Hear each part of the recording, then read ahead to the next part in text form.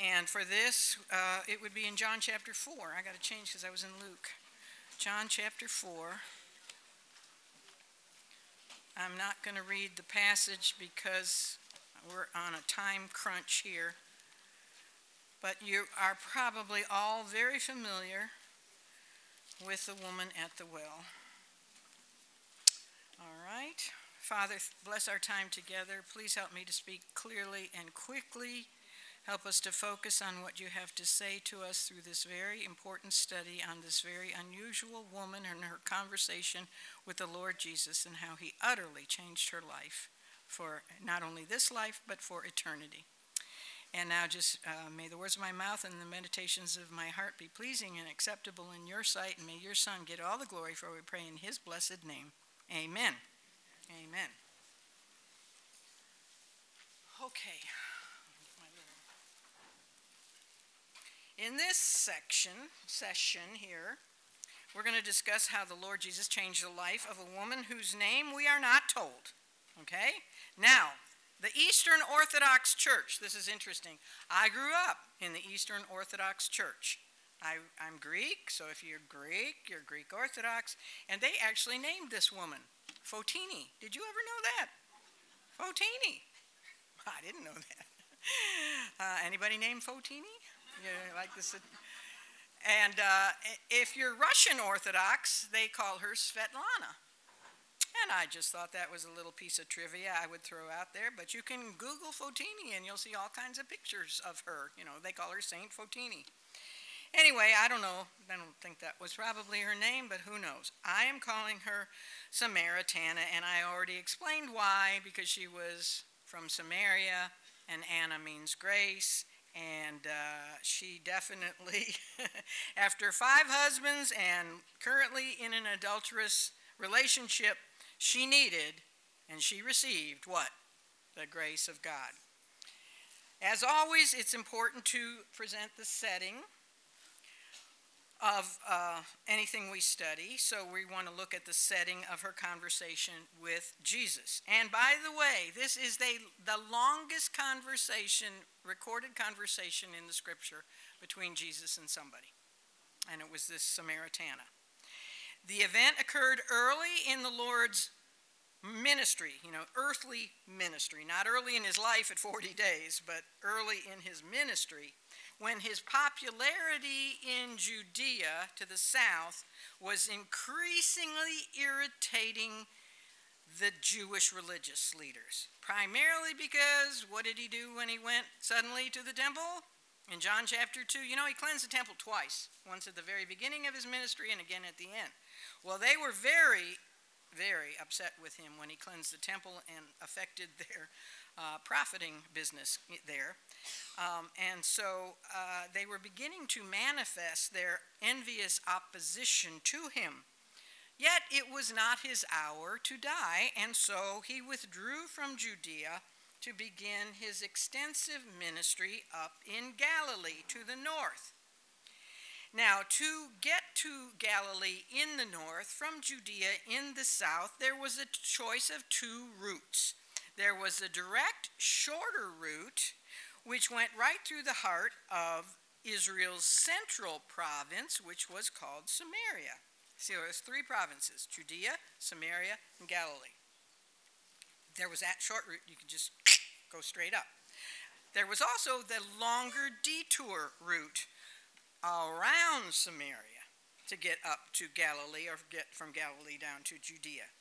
Most of the religious Jews, actually most Jews, and primarily the religious Jews, such as the religious rulers, would take which route? The longer route, in order to avoid being contaminated by the Samaritans, who they despised. It's just amazing how much they despised them. However, what did Jesus do? Right. He cut right through all the ignorant, narrow-minded prejudices of people, and he took the route that went right through the very heart of Samaria.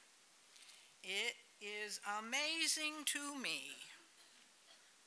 how narrow-minded people can be. You know, I actually knew this lady once who was so narrow-minded, she could only wear one earring.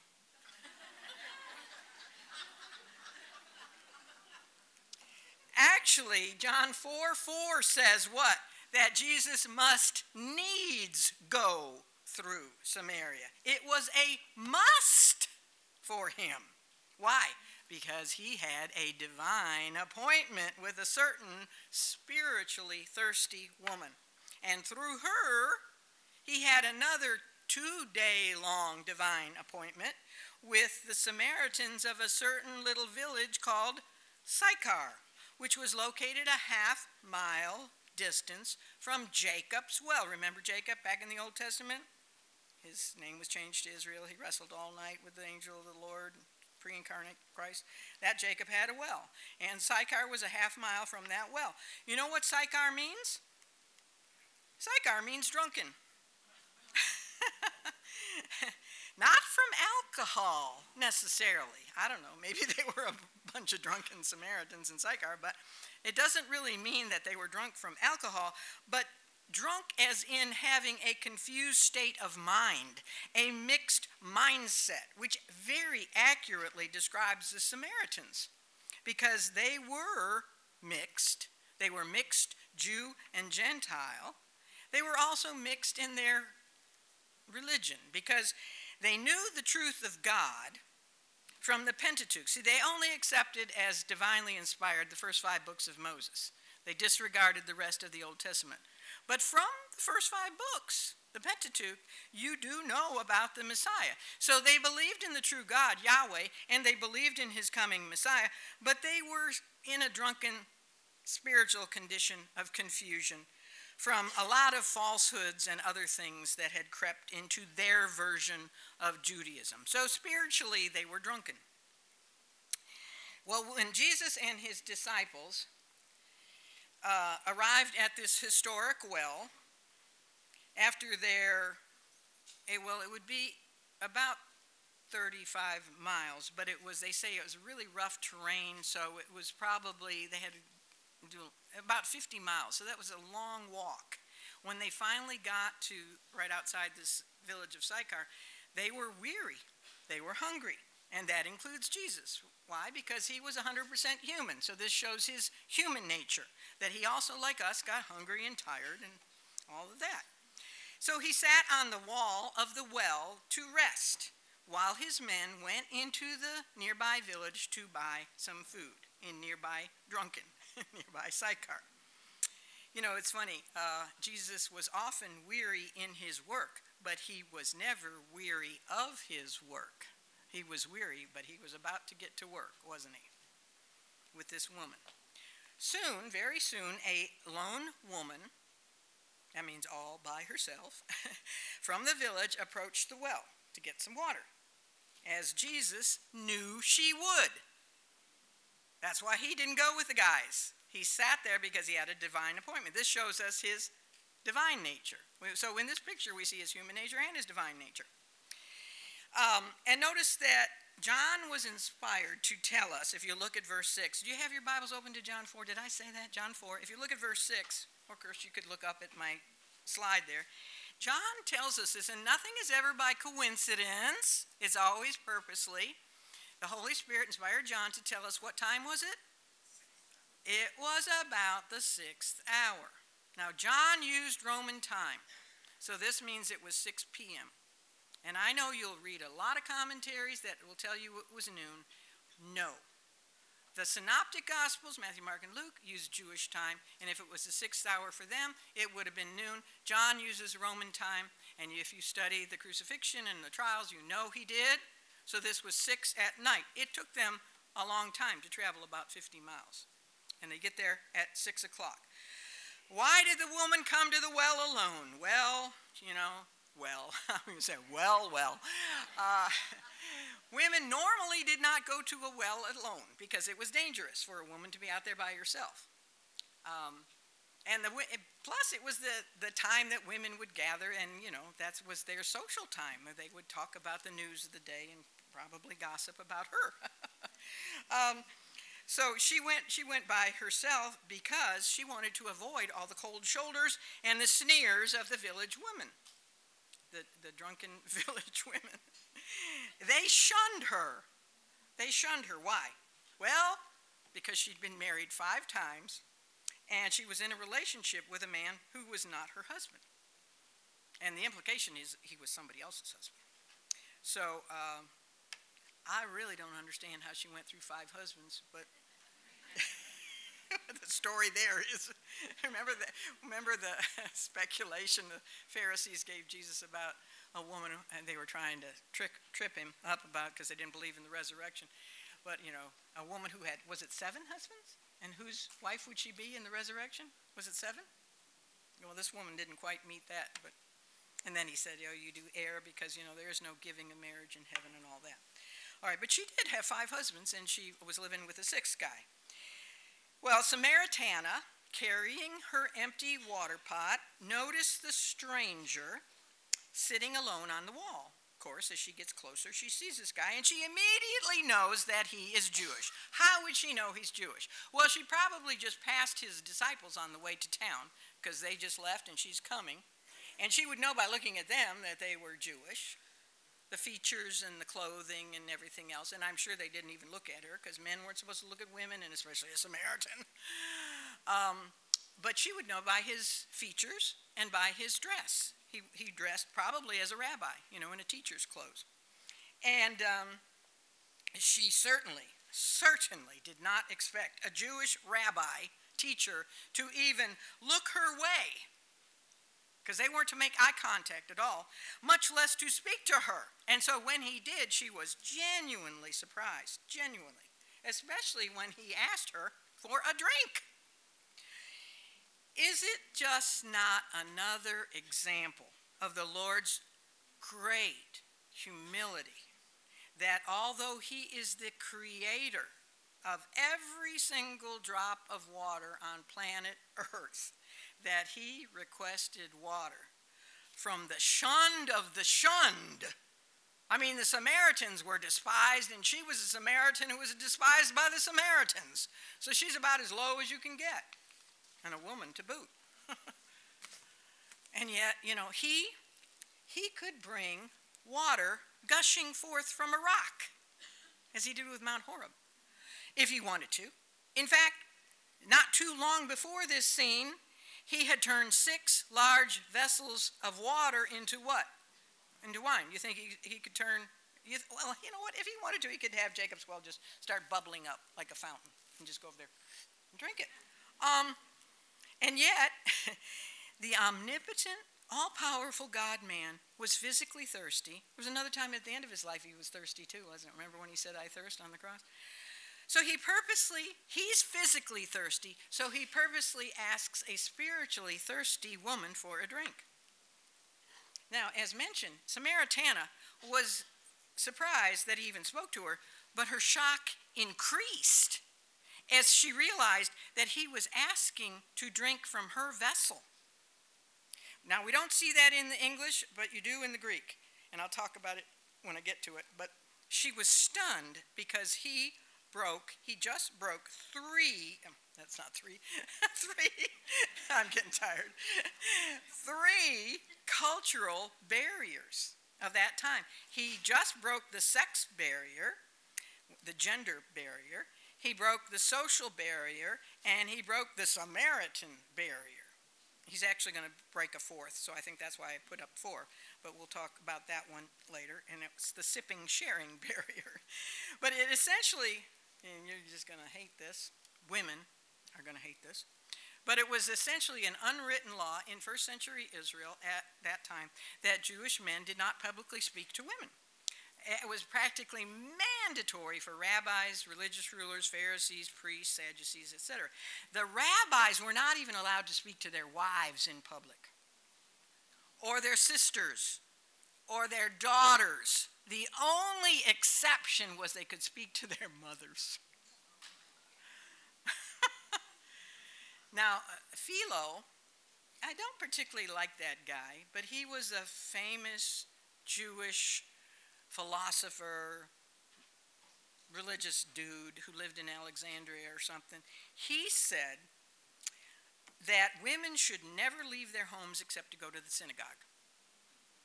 You know, when my son was deployed to Afghanistan, he said some women had never left their homes. He said you just didn't see a woman out. And of course, if you did, they were covered from head to toe.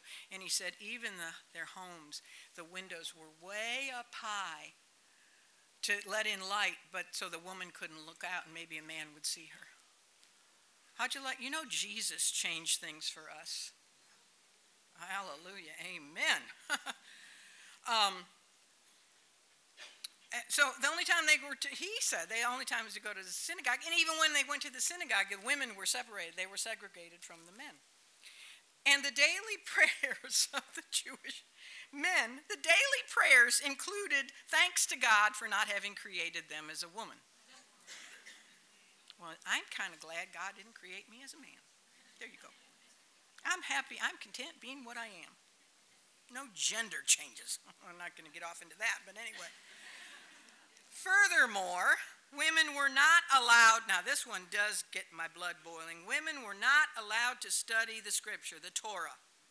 Rabbi Eliezer, first century Jewish rabbi, said it would be better for the Torah, the scripture, to be burned than to entrust it to a woman. Ooh. I don't know where I'd be without the scripture and to study it. And my dad was kind of that same mindset. I hate to say it, but his parents came from Corinth, Greece, and they had that old mindset, that women didn't need to study. And he always told me from when I was little, he said, I'm not paying for you. If you want to go to college, you're on your own. And he kept to it. I wanted to go to college, so I started working as a young child and worked my way through college to show him. But he was so mad about it, he didn't even come to my graduation. But there's a lot of men like that in the world, and that's why he didn't believe in Jesus, okay? That's why I'm so thankful for Jesus. He changed things.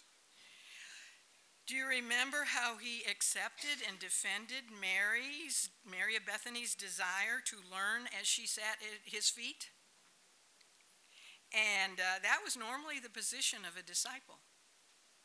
So she was, we'll talk about her when we get a date for Mary and Martha, but he had female disciples. He did. He had a lot of them.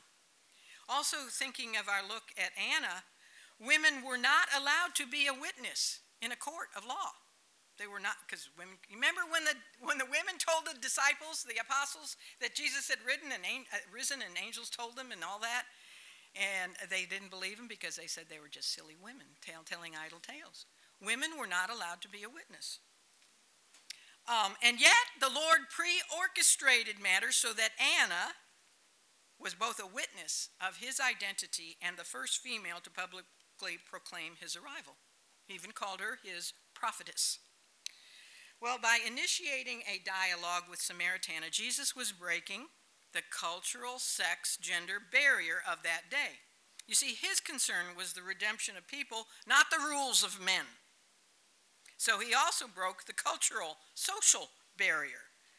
He was a spiritual teacher. He was a master teacher. He was a rabbi, and yet he was speaking to an immoral woman and even asking a favor from her, a drink.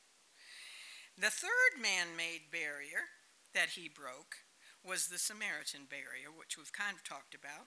It was really a racist barrier and a religious barrier.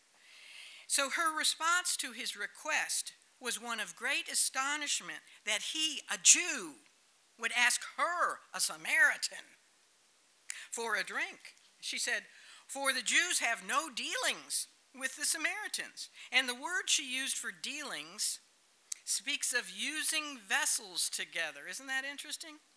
Using vessels, that's in the Greek. You see, rabbinic law, not God's law, but rabbinic man's law, forbid Jews to use the same drinking vessel with a Samaritan. You see, I just thought of this. You know how Jesus changed the view of Jews about Samaritans when he used that story of the Good Samaritan? And now when you think of the word Samaritan, I mean, you think of someone good and wonderful and neighborly and probably gave the guy from his own drinking vessel something to drink. Whereas the Levi and the priest went right on by. But the Good Samaritan, that's why Samaritan's purse, you think of good things, don't you? So Christ was even breaking the sipping, sharing barrier. Well, the Lord's response to the woman's shock that he would drink from her vessel was a veiled statement in Hebrew called a maskal. He said to her, if you knew the gift of God and who it is saying to you, give me a drink, you would have asked a drink from him, and he would have given you what?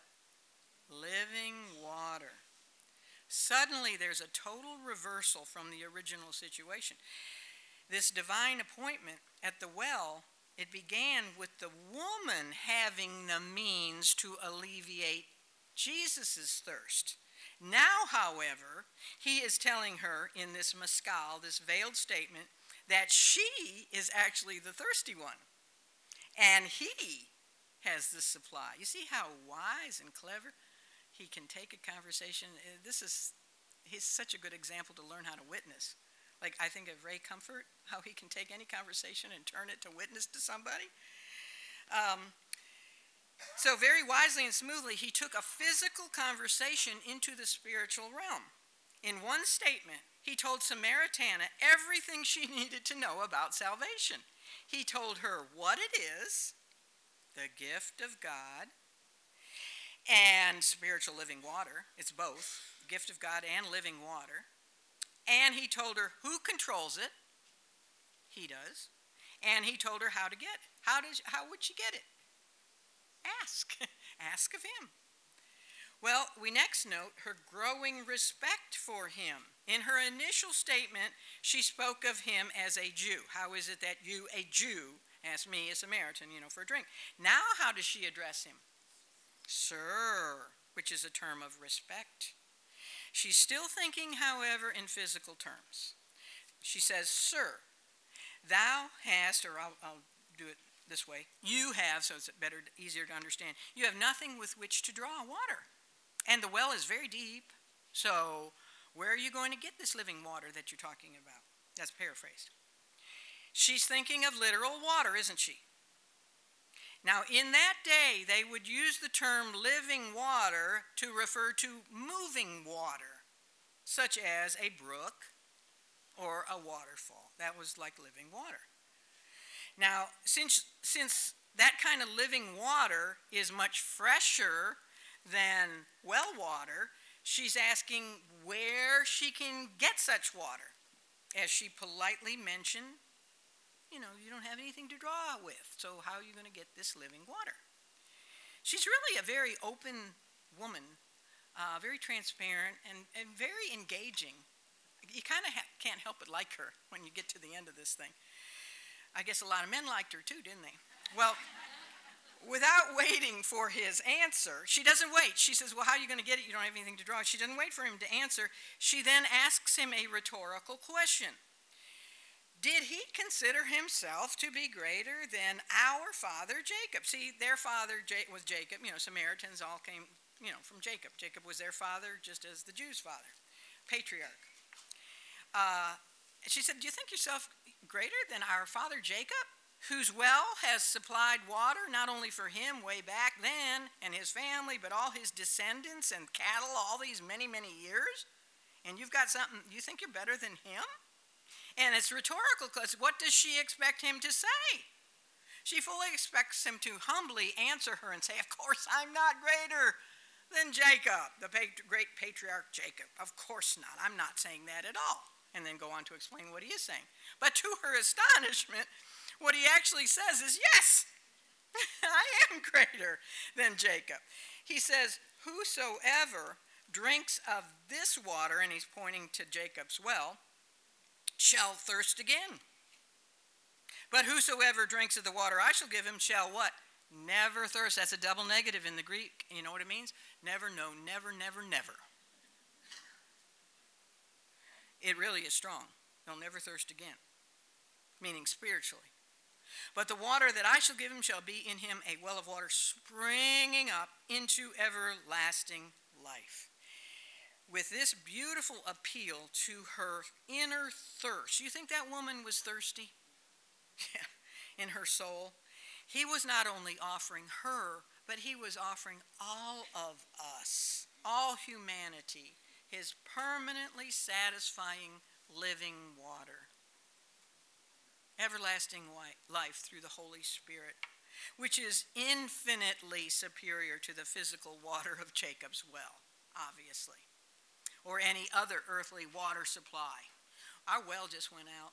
It was so funny. I'm studying all about this well and water, and it's really funny. It's not funny, but my husband, I heard him on the phone the day before talking to a man that he hadn't talked to for a long time, and I don't know why they were on the subject of a well, but he said, "Oh yeah, we got a wonderful well. It's like 210 feet deep. It's really, and it's spring fed. It is a wonderful well."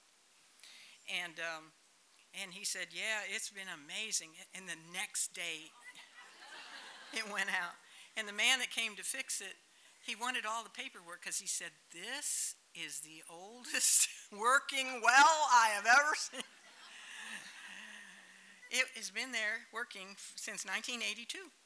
I mean, how can you get a well that lasts that long? You know, now they purposely give you a motor or whatever that'll only last 5 years, so you have to go get a new one. But that was a long, I don't know how I got into that, because we're talking about wells. Well. Anyway, and it is delicious. It is delicious water. We have living water. Don't you guys too? Do you have living water? Good well? They're our neighbors. So as he often did, he used the physical realm to illustrate spiritual truth. Physical water, you know, you have to have, you're going to get thirsty again, right? You drink that delicious spring-fed water and a little while later, and plus we should drink more water than we all do, but not, except for Barbie. Barbie drinks water all day long. I would be living in the bathroom. But that's good for you. It's good. You know, sometimes we get sick because we dehydrate, especially as you get older. I'm just getting off the subject, aren't I? But when you drink physical water, you thirst again, and you have to drink again. But those who drink from his water, what? Shall never, ever thirst again, because it will spring up into everlasting life. I have a question. How long is everlasting? Everlasting. That means, if he gives you everlasting, does that mean it's forever? How can you say everlasting is only temporary, depend on what you do, and you might lose it? Everlasting is everlasting. If he promises he gives you everlasting life, he has given you everlasting life. It's not up to you. It was up to what he did on the cross. But she still didn't grasp it. The reason is there were 4 stumbling blocks, we could call them, that were obstructing her understanding of spiritual truths. Number 1, the first one was his humanity. And you have to admit, that'd be pretty difficult to look at, just like looking at a 40-year-old baby's face and say it's God, to look at a man, a Jewish man, you know, sitting on a well and think he's God. You know, that's really, so his humanity was always a stumbling block. She saw him as a Jewish man and even respectfully addressed him 3 times as sir.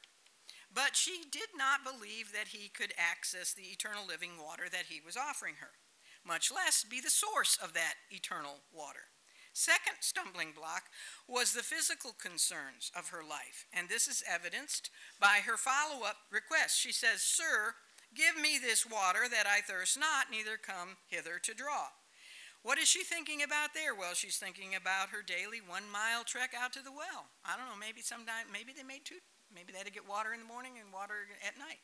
But that was a mile round trip and half a mile with a full water pot. You know, you'd want to give up that little chore every day too, wouldn't you? Especially since you didn't get to fellowship with the other women and you had to do it all alone. So freedom from that burden would be wonderful. So she kind of jokingly asks to have access to this magical, never thirst again water. But at least she's asking him for something, right? And so that's a step in the right direction.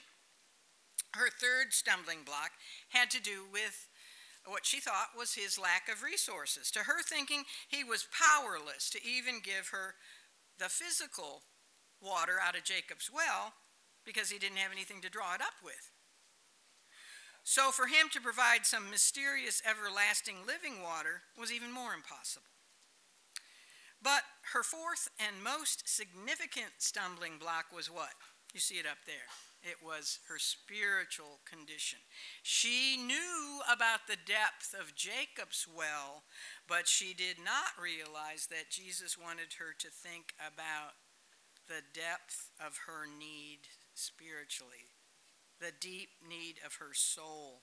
It was time for her to face the truth of her lost spiritual condition. But to get there, it was her turn to break a barrier. You see, he had taken care of breaking down the first 4 barriers that we talked about between him and her. He broke those down. The sex barrier, the social barrier, the, racial barrier, all those. But she was the one who needed to deal with the sin barrier. The Lord doesn't give his everlasting life, his eternal life, without first dealing with what issue? Sin. That's why if somebody says, just come to Jesus as you are and accept him and you'll be fine. Just, say this prayer. No. What comes first? You have to deal with it. You have to repent of your sin. That we have a sin problem. And the moment Samaritana showed a willingness to accept the gift of his living water, he addressed the issue that caused that void in her heart, that no matter how hard she tried, no human relationship or religious practice, which she'll bring up in a minute, or any amount of riches, no religion, no relationship, no riches can fill. Everybody has a void in their heart, don't they? An emptiness. And they try to fill it with something, and that void is caused by sin. And the only one who can, sin is the death sentence we all face, and we all need to deal with first, before we can then drink freely from his living water, be born again by the indwelling presence of the Holy Spirit. So she needed to deal with this issue. And so when he says to her, go, call thy husband and come hither, he is addressing the sin barrier between him and her, between God and man or woman. And with the word go, he is speaking to her conscience, because she's to go and deal with the sin in her life. Remember, she's living with a guy who's not her husband. He's somebody else's husband. And when he says, and come hither, come back, after you go and deal with your sin as you come back, he is speaking to her heart. He was saying, when you repent of your sin, then come back to me for the cleansing that I can give you. Now, although she had only talked to Jesus probably just a matter of minutes, this didn't take long conversations. It was already, pretty quick here. She immediately, and this is what I like about her, she immediately and transparently confessed to him what? I have no husband. I've had my fill of them. And what does he say? He says, thou hast well said. I have no husband, for thou hast had 5 husbands. And he whom thou now hast is not thy husband. In that saidest thou truly. So he commends her for her confession, her openness, her transparency. The husband he told her to fetch was non-existent. She had either 5 ex-husbands or 5 dead husbands. And I'd be really worried if I was husband number 5, wouldn't you, about her cooking? Something wrong with that woman's cooking. But the man she was currently with wasn't her husband. So he commends her for her honesty. And in doing so, what is he also revealing? His omniscience. He'd never been to Sychar. She would have known, because it's a little village. You know how many Samaritans are left in the world today? 1,000, that's all. And at this time, there weren't very many in Sychar, in the village of Drunken. So she knew everybody in town. If he had ever arrived in town with his 12 disciples, they would have known about it, right? She'd never seen him before, so how does he know all about me? He's revealing his omniscience. So in total, Samaritana had 6 men in her life. 5 ex-husbands, the man she's living with. 6 is the biblical number for what? Man, for humanity. the flesh, which man was made on the sixth day. She had been living a carnal life, as the Spirit conveys to us through John by using the number 6 several times in this narrative. What time did this meeting take place? What did John tell us? What hour was it? It was the 6th hour.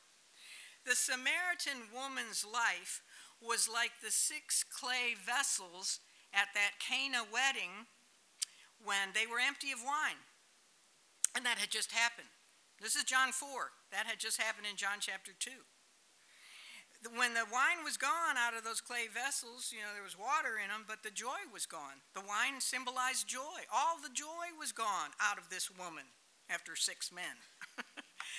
However, the good news is that she had just met the 7th man in her life. And what does 7 symbolize in the scripture? Perfection, completeness. And as time was ticking toward the 7th hour, he was working another miracle.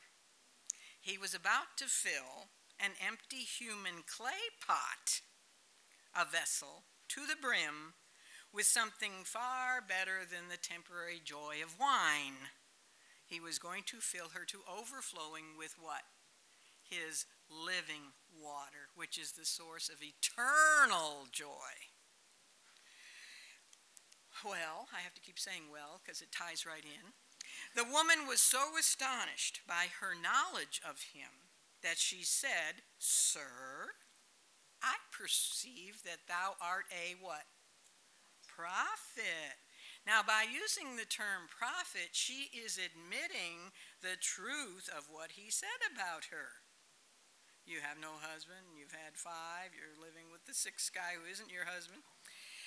When he confronted her about her sin, she finally understood that he was speaking in spiritual terms. But, have you ever noticed where people will tend to do something when you touch on the sore spot of their sin? What did they try to do? Change the subject. All of a sudden it's, well, who did Cain marry?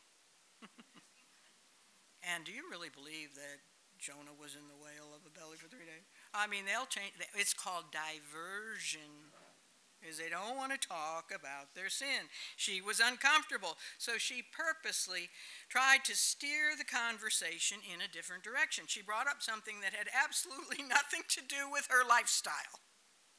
It was just too painful to talk about her past and her current adultery, so she changed the subject. Apparently, she thought, since he must be a prophet because he knows all about me, he could settle an issue that had been dividing the Samaritans and the Jews for a long time, which was about the right place to worship. You see how she changed the subject from her sin to where do we worship? And rather than asking how to rightly worship God, she asked where we should worship him. And I'm going to skip all that details about, whether it should be Mount Gerizim, which is where the Samaritans worship God, or the temple in Jerusalem. And Jesus says, of course, to her, it doesn't really matter, but the Jews are right. But you worship God in what? In spirit and in truth. But she tried to change the subject. His answer to her question on that matter, however, took her to a higher level. He keeps lifting her up one step at a time. He drew her mind away from thoughts about a place, where do we worship, to a person. He took her from talking about our fathers to the Father. Samaritana needed to know God the Son so she could rightly worship God the Father.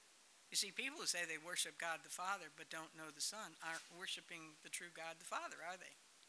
Because they're one and the same, and he came to reveal the Father. And that's a whole other story, but it's the truth. A lot of people think they worship God, but they're not worshiping God if they don't worship his Son. And she was advancing. Okay, she's advancing, slowly but surely, in that direction, because now she thinks about the man on the well, that he is sounding a lot like she would expect if the Messiah came, that the Messiah would talk. Okay, look at that. There we go. Look at that. So she says to him, I know that the Messiah, the Christ, is coming, and when he does, he will tell us all things.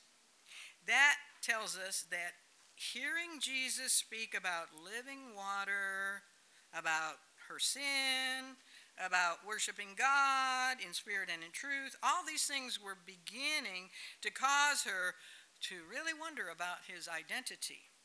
His words were piercing her heart and her mind and her soul. So she broached the subject of the coming Messiah. So in just a brief conversation with Jesus, she has advanced very quickly from referring to him as a Jew to a sir to a prophet, and now she's thinking in terms of Messiah the Christ, the anointed one. Now, in her final statement with Jesus at the well, we discover that the three things she believed about the Messiah were all correct. She believed God's promise of a Messiah was true. She believed he was coming soon, and she believed that he would know all things, that he would have supreme knowledge. He will tell us all things. So you see, her messianic beliefs were correct. But correct knowledge about Jesus does not save someone. A lot of people have correct knowledge about him up in their head, But you have to move that head knowledge down to the heart, 18 inches. She didn't have a heart commitment to obey God and to repent of her sin. Her faith was head knowledge only at this time. It had not affected her life, do you think? No. However, the seventh time, the polite, barrier-breaking Jewish rabbi prophet, the seventh man in this spiritually empty woman's life, the seventh time he spoke to her, his words not only drastically affected her life on earth, they affected her eternal destiny. Now this is interesting. For the very first time in recorded scripture, Jesus himself, out of his own mouth, revealed his identity as the Christ. Now others have said he's the Christ, the Lamb of God, which came to take away the sins of the world. But this is the first time he has told someone himself that he is the Christ. Referring to her statement about the coming Messiah, what does he say? He says, I that speak unto thee am he. Verse 26. So at the very time that the woman expressed her desire for the Messiah to come, he told her, he's here. He is me, the one speaking to you. And you know what? This statement is even bolder than it looks. Because if you look at your Bibles, I hope your Bibles are rightly written, that pronoun he is in italics, which means it's not in the original. Any word in italics means it's not in the original manuscript, the original Greek. So he is really saying to her, he's not only pronouncing his identity as Messiah, but also as the great I am of the Old Testament. He basically is saying, I that speak unto thee am.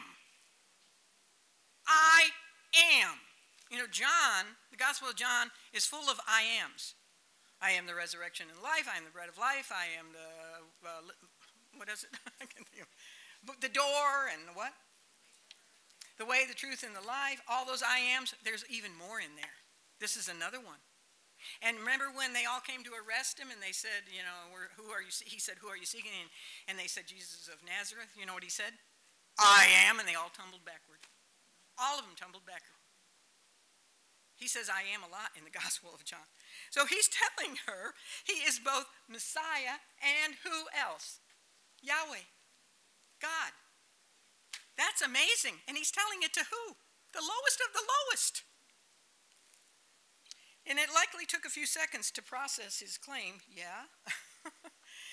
But by the work of God's grace in her heart, this lonely, sin-sick, spiritually thirsty woman knew that his revelation was true. How did she know? She knew it by the Spirit's work in her, by Christ's tone, probably by his manner, his eyes, his lack of any prejudice whatsoever toward her, by his uncanny knowledge of all the intimate details of her life. She knew that the one sitting right in front of her, calmly on Jacob's well, was the long-awaited Messiah, the anointed one, the Christ. Just as Anna knew, right? And as John the Baptist in the womb knew, and as I knew back in 1971 or 2, wherever it was, whenever it was, I can't remember, but it was Good Friday. I got saved on, but I really believe it's Good Thursday that he got crucified. But we still call it Good Friday, right? Because all of them days are good. Anyway, I don't know how I knew when those people were witnessing to me that all of a sudden what they were saying about Jesus was true. Do you know how that happens? I don't know, because one minute I was in denial and arguing, and the next minute I'm saved. That woman used this word of scripture, and it pierced my heart, and I said, okay, I want Jesus. And I've never regretted it, and I've never doubted it. And how does that work? It's a miracle, isn't it? So she knew what he had just claimed was true. In a matter of merely minutes, he had taken Samaritana from a physical thirst on his part to a spiritual life on her part. How do we know? How do we know she was saved? Well, we know because of what she does next. She immediately leaves the well. And what else does she leave? She leaves her water pot. And that's the whole reason she went to the well in the first place, right? But she leaves her water pot. And she hightails it back to Sychar to tell others about the man who just claimed to be the Christ.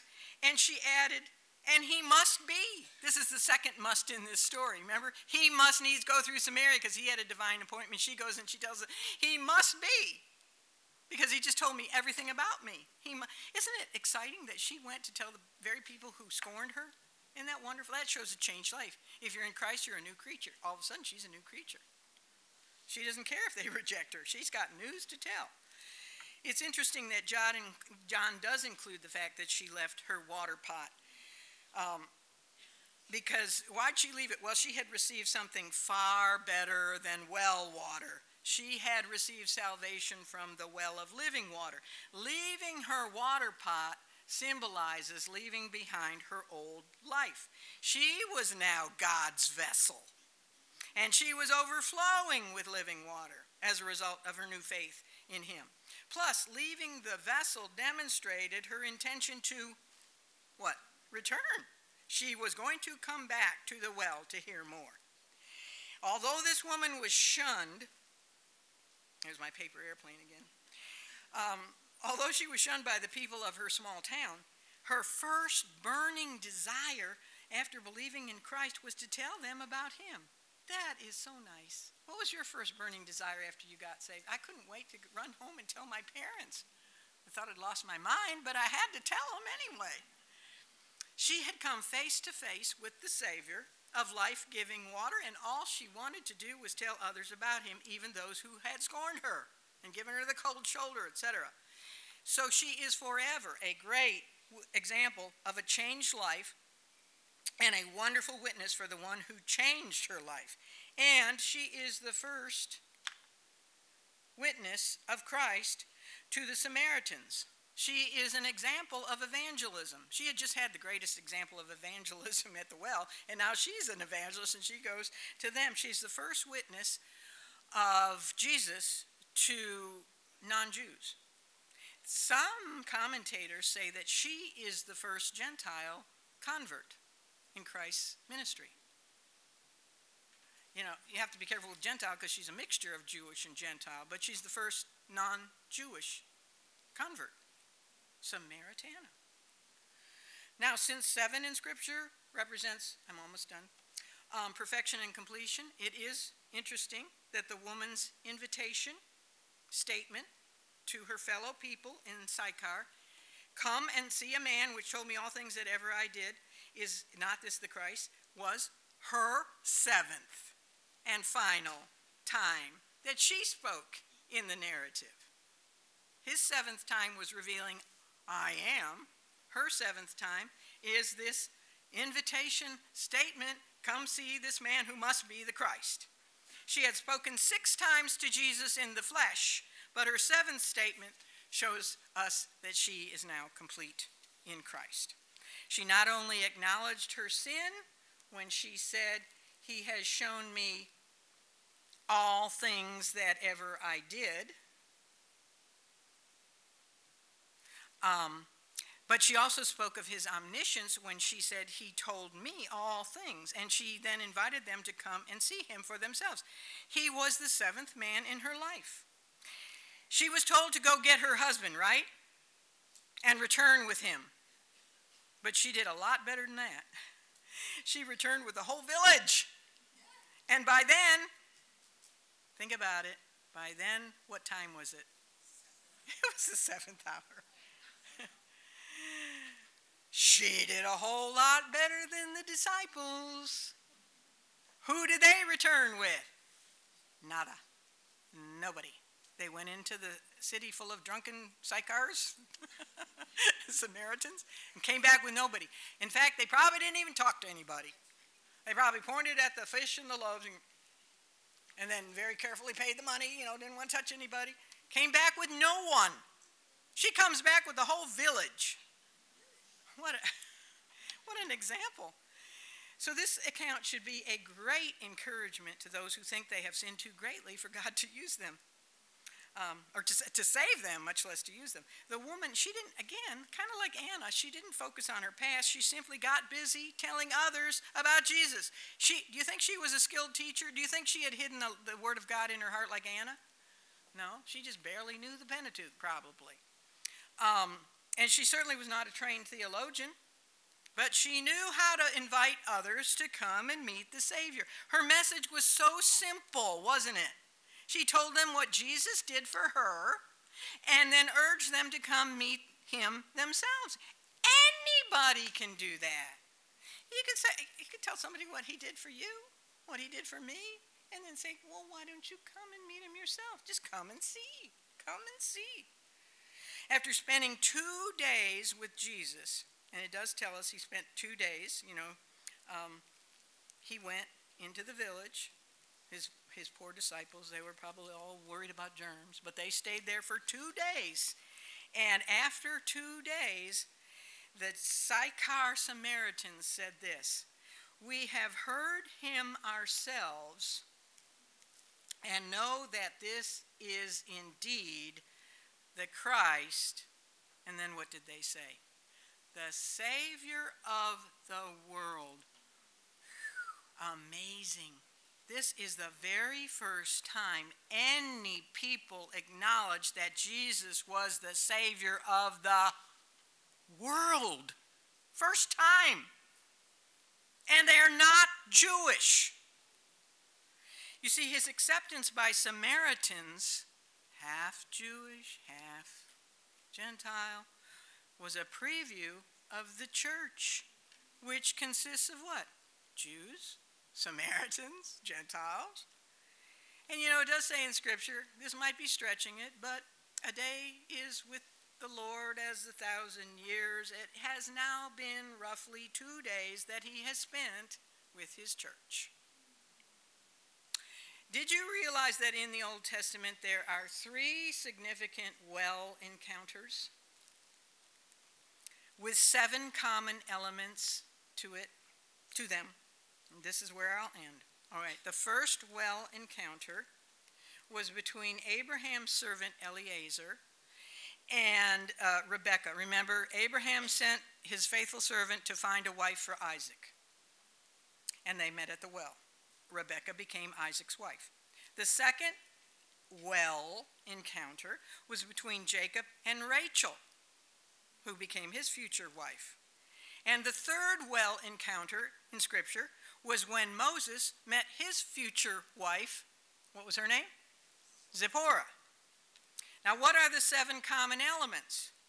Well, first of all, number 1, a godly man traveled from a distant land, whether that was Eliezer, Jacob, or Moses. He arrived in that distant land at a well. Soon a woman comes to draw water from that well. The man initiates a conversation with her, during which he tells her who he is. She then returns to her people to tell them what the man at the well told her. The man is then invited and introduced to the woman's people. The woman becomes the bride of a bridegroom. Now, these 3 Old Testament well encounters serve to picture a more significant 4th well encounter that relates to God's plan of redemption through Jesus Christ. And it is the well encounter that we just got finished discussing.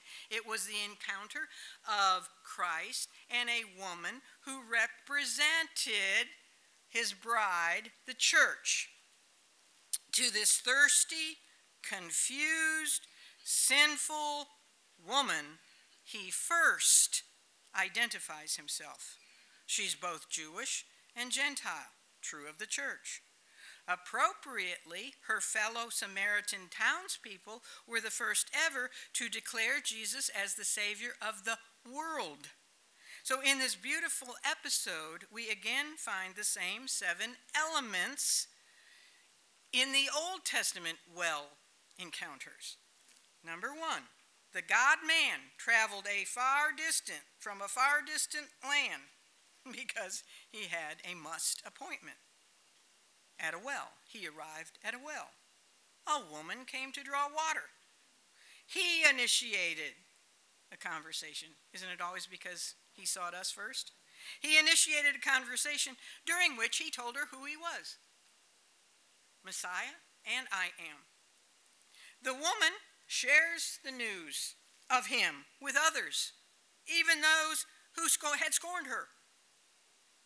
He's invited and introduced to the woman's people. And the woman and her people become believers in him. Subsequently, they become the bride of Christ. Thank you, Lord, that in your eyes, no one is beyond redemption, no matter how bankrupt our lives might be. Thank you for valuing us enough to actively seek us. You're the one who seeks us. It's not the other way around. And for dismissing all the man-made barriers that divide people. You came to seek and to save the lost, and that includes absolutely everyone. And Father, I would dare say there's someone here today, or maybe several, who feel that she just has too much baggage for you to love and forgive her. Perhaps she has searched for years to find acceptance and love in relationships, or in religion, or even in riches, but she still feels empty and unfulfilled and joyless, spiritually thirsty. So I pray, Lord, that together with other believers in this room, today would be the day of her salvation, that she would finally come face to face with the perfect God-man, confessing before him her sin and her need for the Savior. For we know by our own experience with him that he will accept her with his unconditional love and his grace, and forever forgiving her past and quenching her spiritual thirst and providing her with the living water unto eternal life.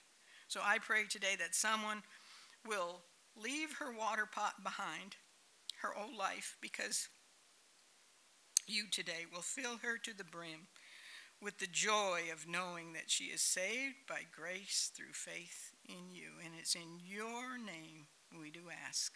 Amen.